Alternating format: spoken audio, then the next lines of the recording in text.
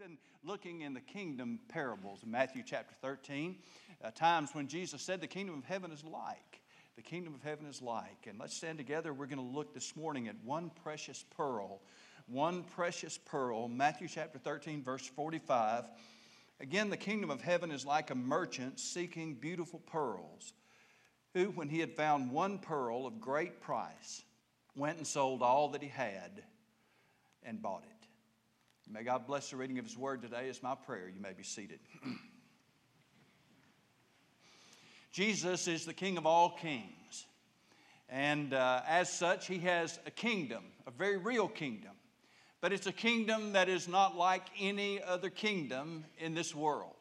And He tells us that very plainly in John chapter 18 and verse 36. Jesus answered and said, "My kingdom is not of this world." That is, it is not of any kind like any other kingdom that has ever been made by men. My kingdom is not of this world. And He also would go on then and to warn people about the danger of a false allegiance to this kingdom. Matthew chapter 7, verse 21, "Not everyone who says to me, 'Lord, Lord,' shall enter the kingdom of heaven, but he who does the will of my Father in heaven. Many in that day, many will say to me in that day, 'Lord, Lord, have we not prophesied in your name, cast out demons in your name, and done many wonders in your name?' And then I will declare to them, 'I never knew you. Depart from me, you who practice lawlessness.'" You see, if Jesus is a very real king and there's a very real kingdom, then we have to expect that He's going to talk to us about how we become a subject of that kingdom. How do you enter that kingdom? And obviously, He talks about a people who would make a very superficial kind of expression toward God, toward the Lord, and in fact call Him Master, and do a lot of things for Him. And yet, they would not have a relationship with Him, not a real one. And in fact, when they stand before Him in that day of judgment, He will say to them, "Depart from me, you that work lawlessness, I never knew you."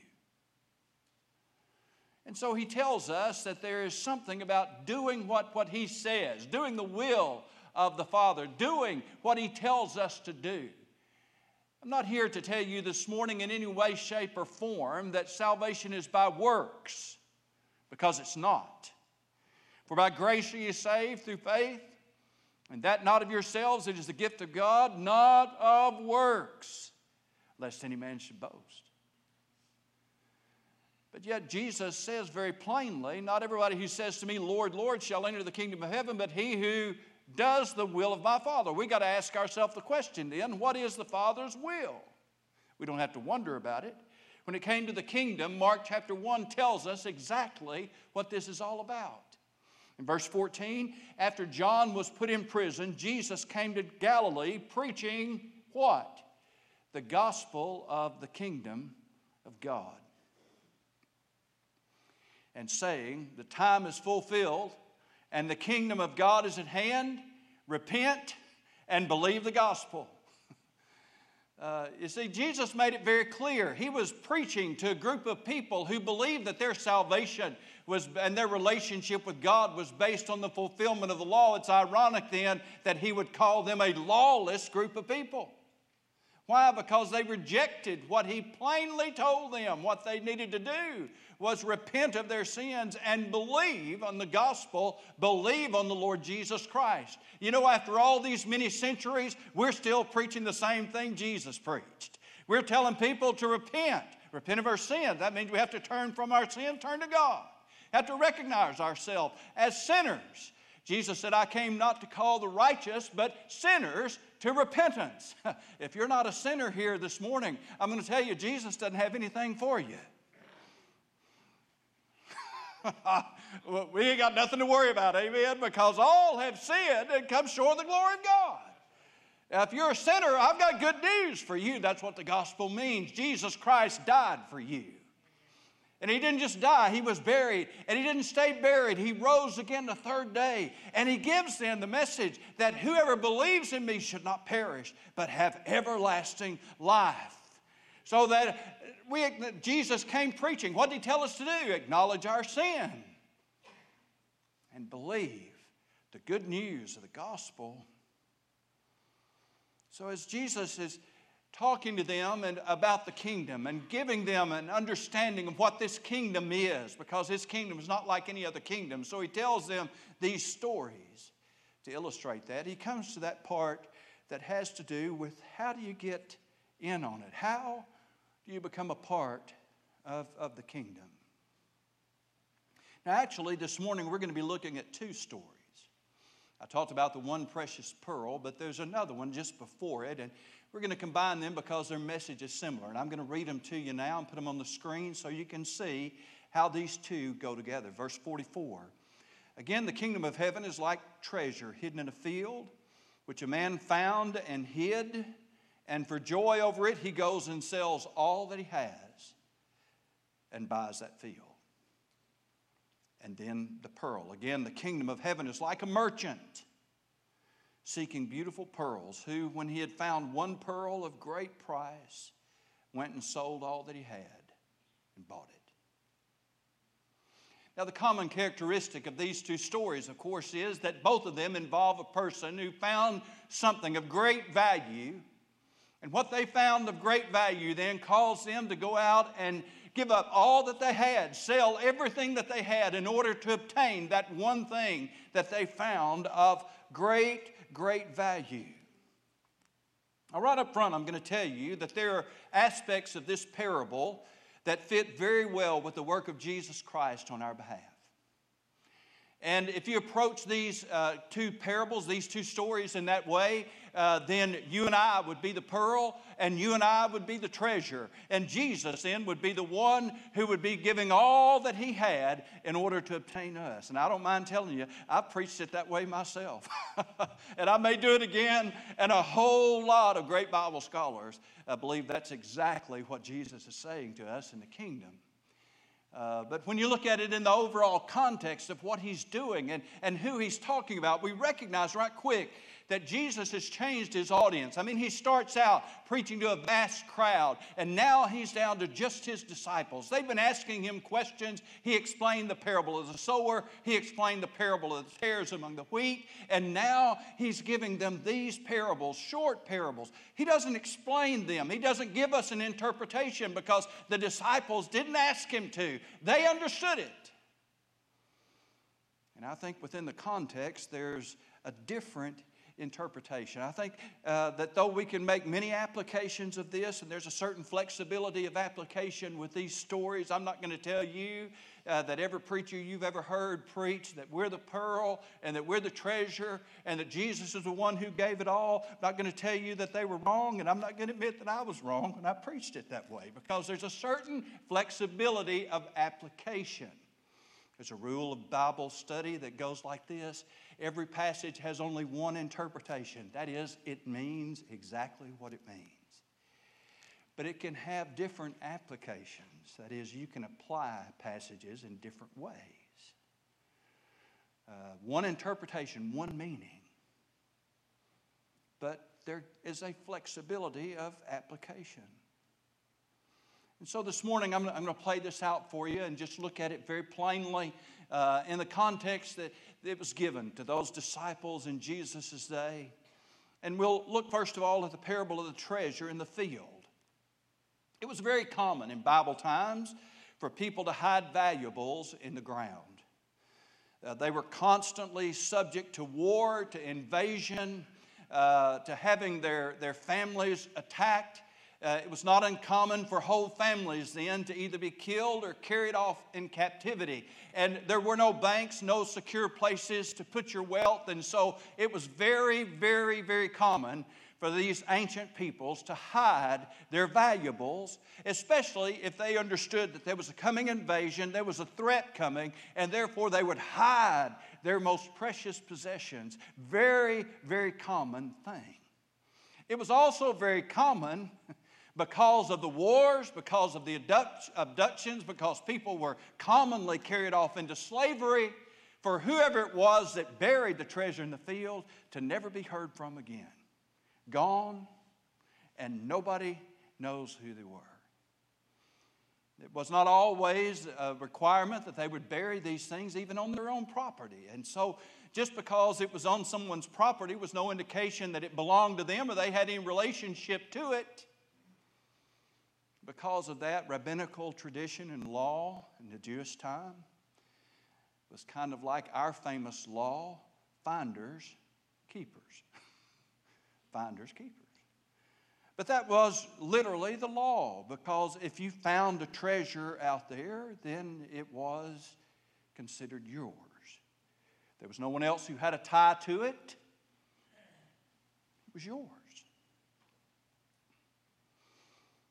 And so what Jesus proposes in this parable is a little bit different than what the disciples would have understood, because had the finder of that treasure simply taken it, then that would have been perfectly within the law. It would have been all right. But instead, when this man found the treasure in the field, he hides it again in the same place, just covers it right back up, hides it again in the same field. And then he goes and sells all that he has in order to buy the field, because he knows that there's something in the field very valuable. The treasure. That would have been unusual, because in a way then the finder of this treasure would have been sharing at least a part of the value of the treasure with the landowner, which he was really under no obligation to do under their law. So by finding this and then going out and buying the field, the landowner then would become a partial recipient of the value. And the disciples apparently were not puzzled by this story at all. They didn't see anything unusual, anything unethical. They just would have seen this man doing something unusual when he hides the treasure again, to the risk that someone else might come along and find it. And that he goes and makes unusual steps in order to do right by the owner of the property. The point is that he had to sell everything he had in order to buy the field. He sold everything in order to gain something of greater value. He exchanged what was rather meager at best for something of incredible worth. Then there's the parable of the pearl. Actually, the parable of the merchant, because Jesus doesn't say the kingdom of heaven is like the pearl. He said the kingdom of heaven is like the treasure hidden in the field. But then he says the kingdom of heaven is like a merchant man. This is not just any kind of a merchant man, because this merchant, is in the pearl business. Today we'd call him a wholesaler. The man who found the treasure in the field is not called a treasure hunter. But the man who found the one pearl of great price was a merchant, and he was in the pearl business. Pearls were very, very valuable in Bible times. In fact, some go so far as to say that it was considered to be the most valuable of all of the gemstones in Bible time was the pearl. So here's a man, a wholesaler. He's in the pearl business. He finds one pearl of incredible value. He wants it. But in order to buy that one pearl, he has to empty out all of his other inventory. He has to give up all that he has and then be able to buy that one pearl of incredible price. So he's left with nothing, but he has the pearl. Now, the similarities of the two stories are readily apparent, but the differences between the two might be a little more subtle to us. Hang in here with me this morning. I know this is maybe a little different, a little complicated, but hang in here. The value of the pearl would have been apparent to anyone who was in the pearl business. But the treasure in the field was hidden. Who knows how many years that the man had owned the property that had a great treasure in it, had no idea it was there. He had walked over it, maybe farmed on it. Who knows how many people had stepped around it or over it or worked the field, but they had never found the treasure. It was there all the time, but they didn't find it. And until it was discovered, no one knew, not the landowner, not anybody knew that the treasure was there. You say, how do you know the landowner didn't know that it was there? He wouldn't have sold the field if he would have known the treasure was there. So even the landowner did not know that there was a great treasure in that field. Nobody knew it was there until it was discovered. So what does that tell us then about Jesus' kingdom? Jesus said it's like a treasure hid in a field. Now, to me, that one statement makes the meaning of the parable clear. See, Jesus began preaching the gospel of the kingdom after John was put in prison, and both Jesus and John were sent to the Jewish people. John the apostle would put it this way in John chapter 1 and verse 10, He, that's Jesus, was in the world, and the world was made by Him, and the world knew Him not. He came unto His own, and His own received Him not. But as many as received Him, to them gave He power to become the sons of God, even to them that believe on His name. You see, the field, I think, was Israel. It was the Jewish people. The treasure. And Jesus specifically says the kingdom is the treasure hidden in a field. Israel didn't recognize that they had a treasure. They didn't see it as a treasure. They did not understand its value. He came unto His own, but His own received Him not. But there then was the discoverer. There were those who were going to see the treasure and recognize it as being incredibly valuable. Where Israel as a whole would reject Him, there would be those who would receive Him. And in fact, Jesus was addressing Himself to His very own disciples. And He was telling them about His kingdom. And though Israel as a whole had not recognized the treasure, they had. They had. It's in keeping then with that decision to hide it again in the field. Because in a way, that's exactly what was done. The kingdom was given to Israel. They didn't recognize how valuable it was. They didn't know it. They didn't see it. The King of Kings was there in their midst, and they didn't know who He was. They rejected Him. But some found it. And what did they do? They hid it right back in the same field. Let's remember, all of the apostles were Jews. So remember, the first church was in where? Jerusalem. Let's remember that for many years, all of the church was made up of what? Jews. It was not until Cornelius came along that people who were completely Gentiles. Lo and behold, they found out that they were going to be the recipients of the kingdom and brought in on the exact same level as the Jews. No difference, no distinction between the Jew and the Greek. And Jesus tells them something very plain. The finders of that treasure then would give up all they had in order to purchase the field and obtain the treasure. You see, continuing to seek the salvation of the Jewish people, the field, would cost those men Jesus was talking to everything. As far as this life is concerned, they would all die as martyrs except for one.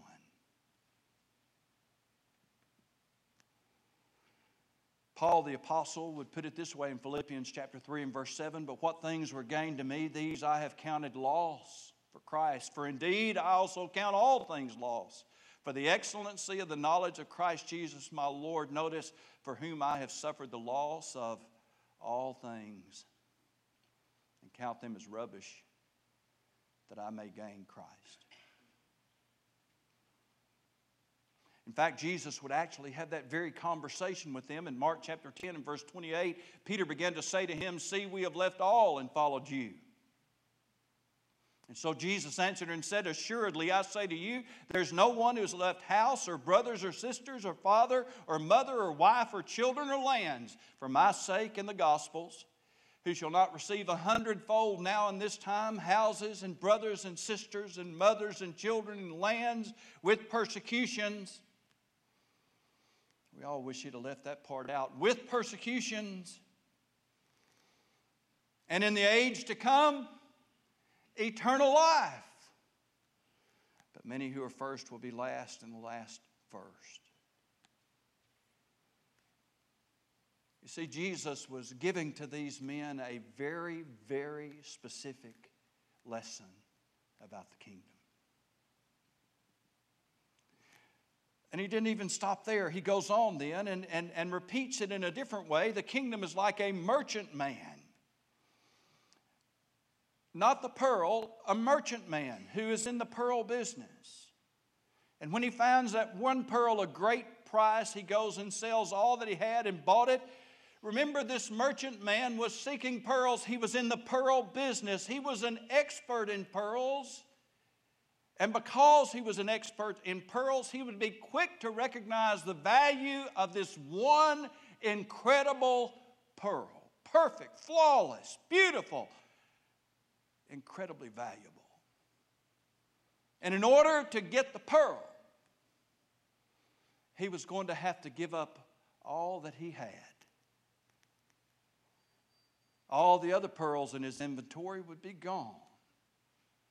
Such a pearl would not be unknown. It would make headlines among the pearl merchants of the world. They would all see it. But you see, a lot of them would look at this prospect and say, that's not good business.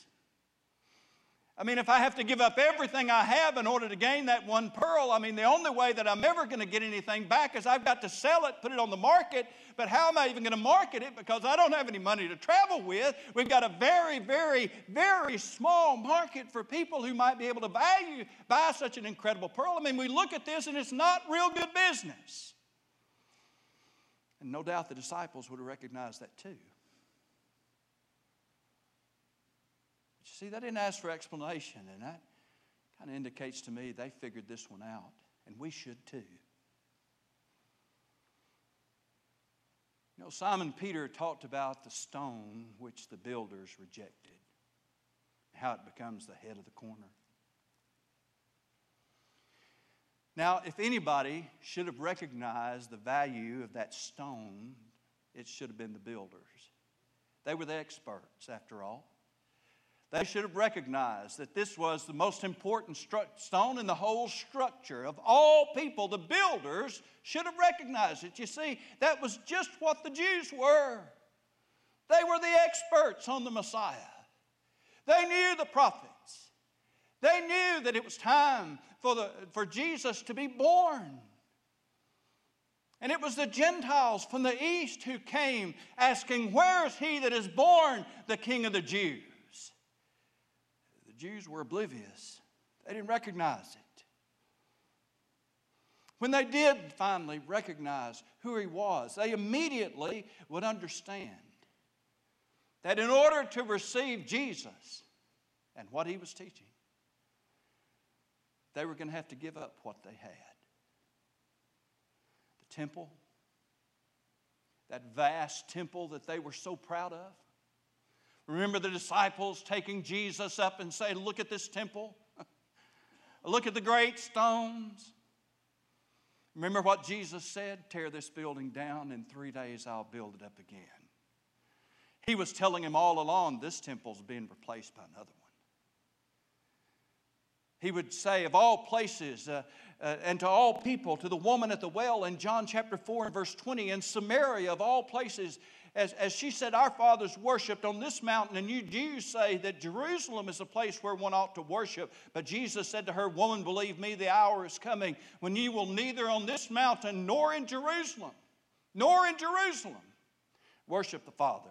You worship what you do not know. We know what we worship, for salvation is of the Jews. But the hour is coming, and now is, when the true worshipers will worship the Father in spirit and in truth, for the Father is seeking such to worship him. God is spirit, and those who worship him must worship in spirit and in truth. Later on, Jesus would teach his disciples that wherever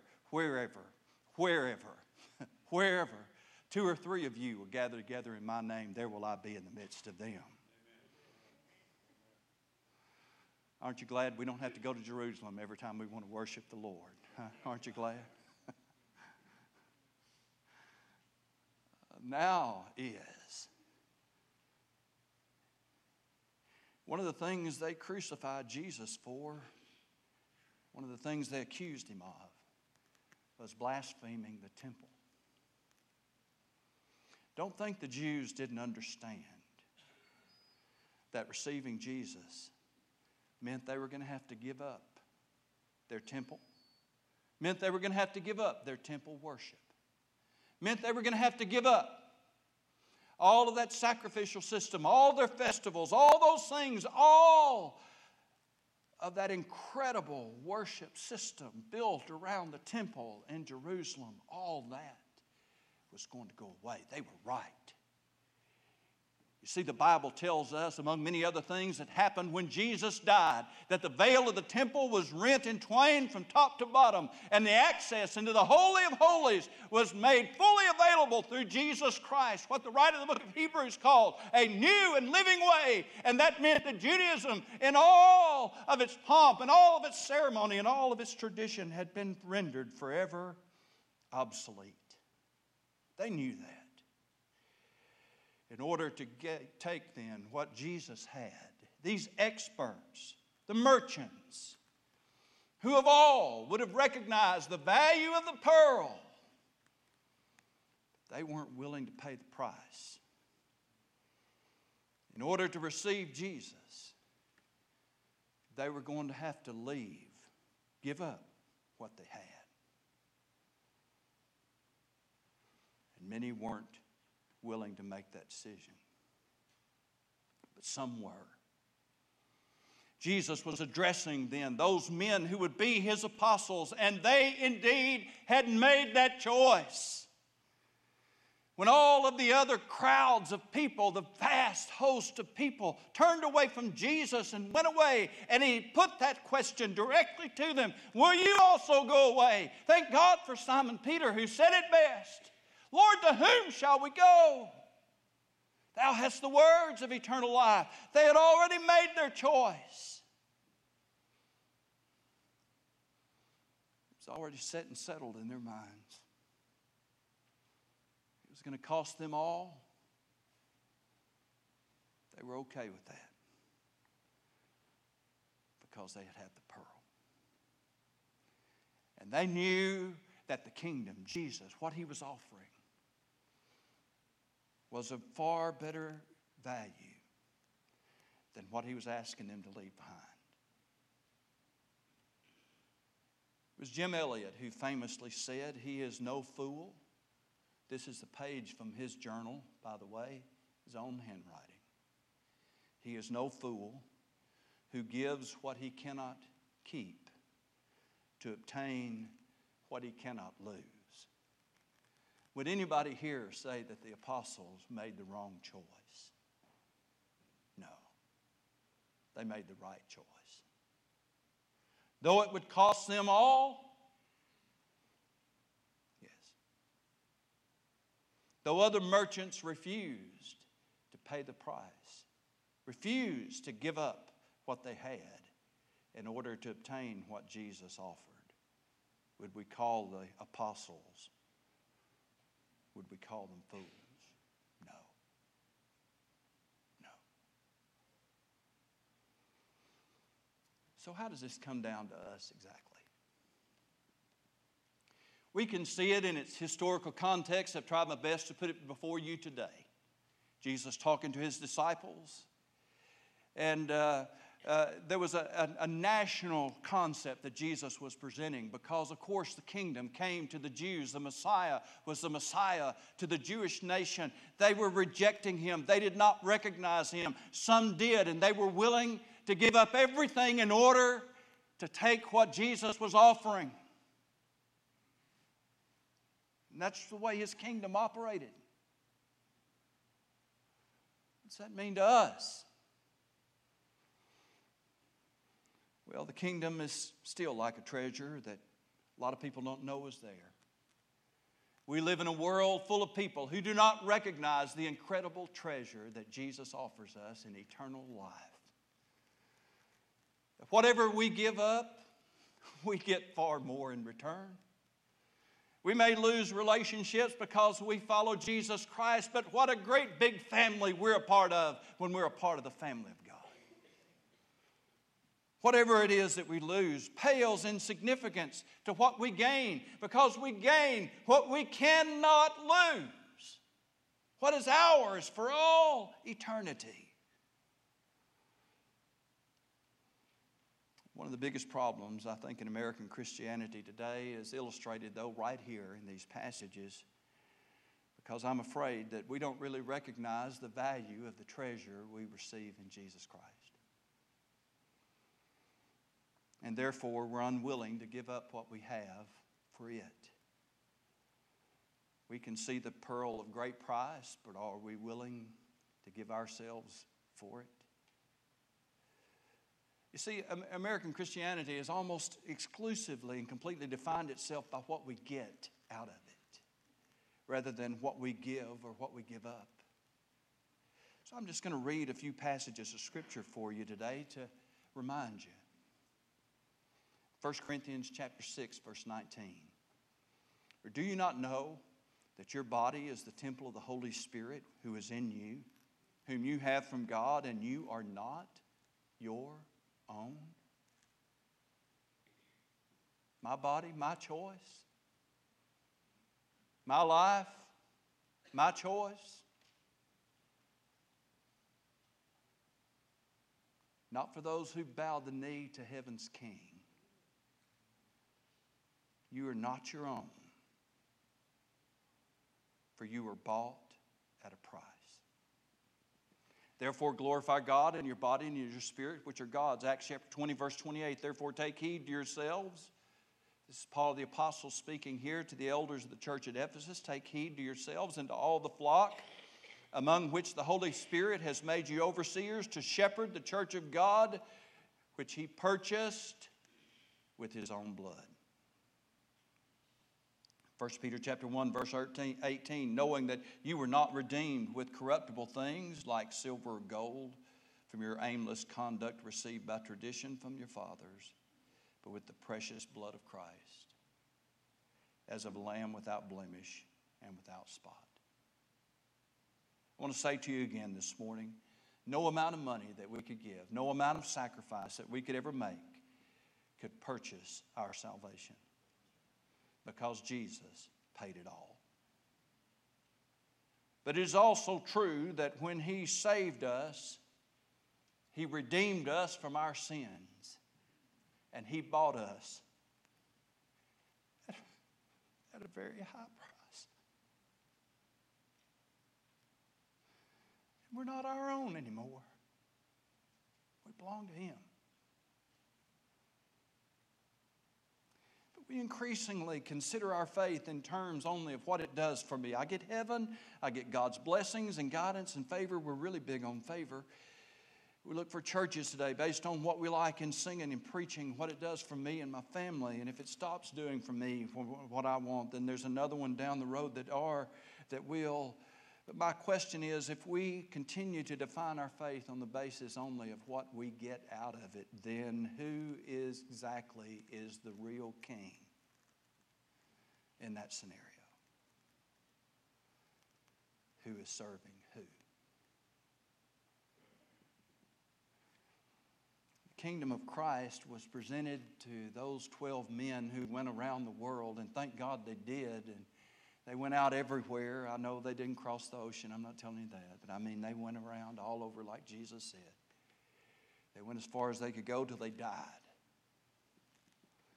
spreading the gospel. And we're so glad they did. See, they gave up all for the kingdom. And they did it joyfully. That's the story. They did it with excitement, eagerly. Enthusiasm. Why? They were willing to give up what they couldn't keep, to gain what they couldn't lose. They were willing to turn their back on what they had because they devoted themselves to another king and another kingdom. 2 stories today. Thank you for your patience and your time. It's a very convicting passage for me, and I think for all of us. We need to ask ourselves, who really is king in our world? Who's the real king? What kingdom are we serving? Do we think that Jesus is only here to serve us, get us what we want, make our life better, give us heaven, all this and heaven too? Or are we here to serve Him? I think the passages we've looked at this morning give us the real scriptural answer to that question. How we apply it is going to be up to all of us. Let's stand together, please.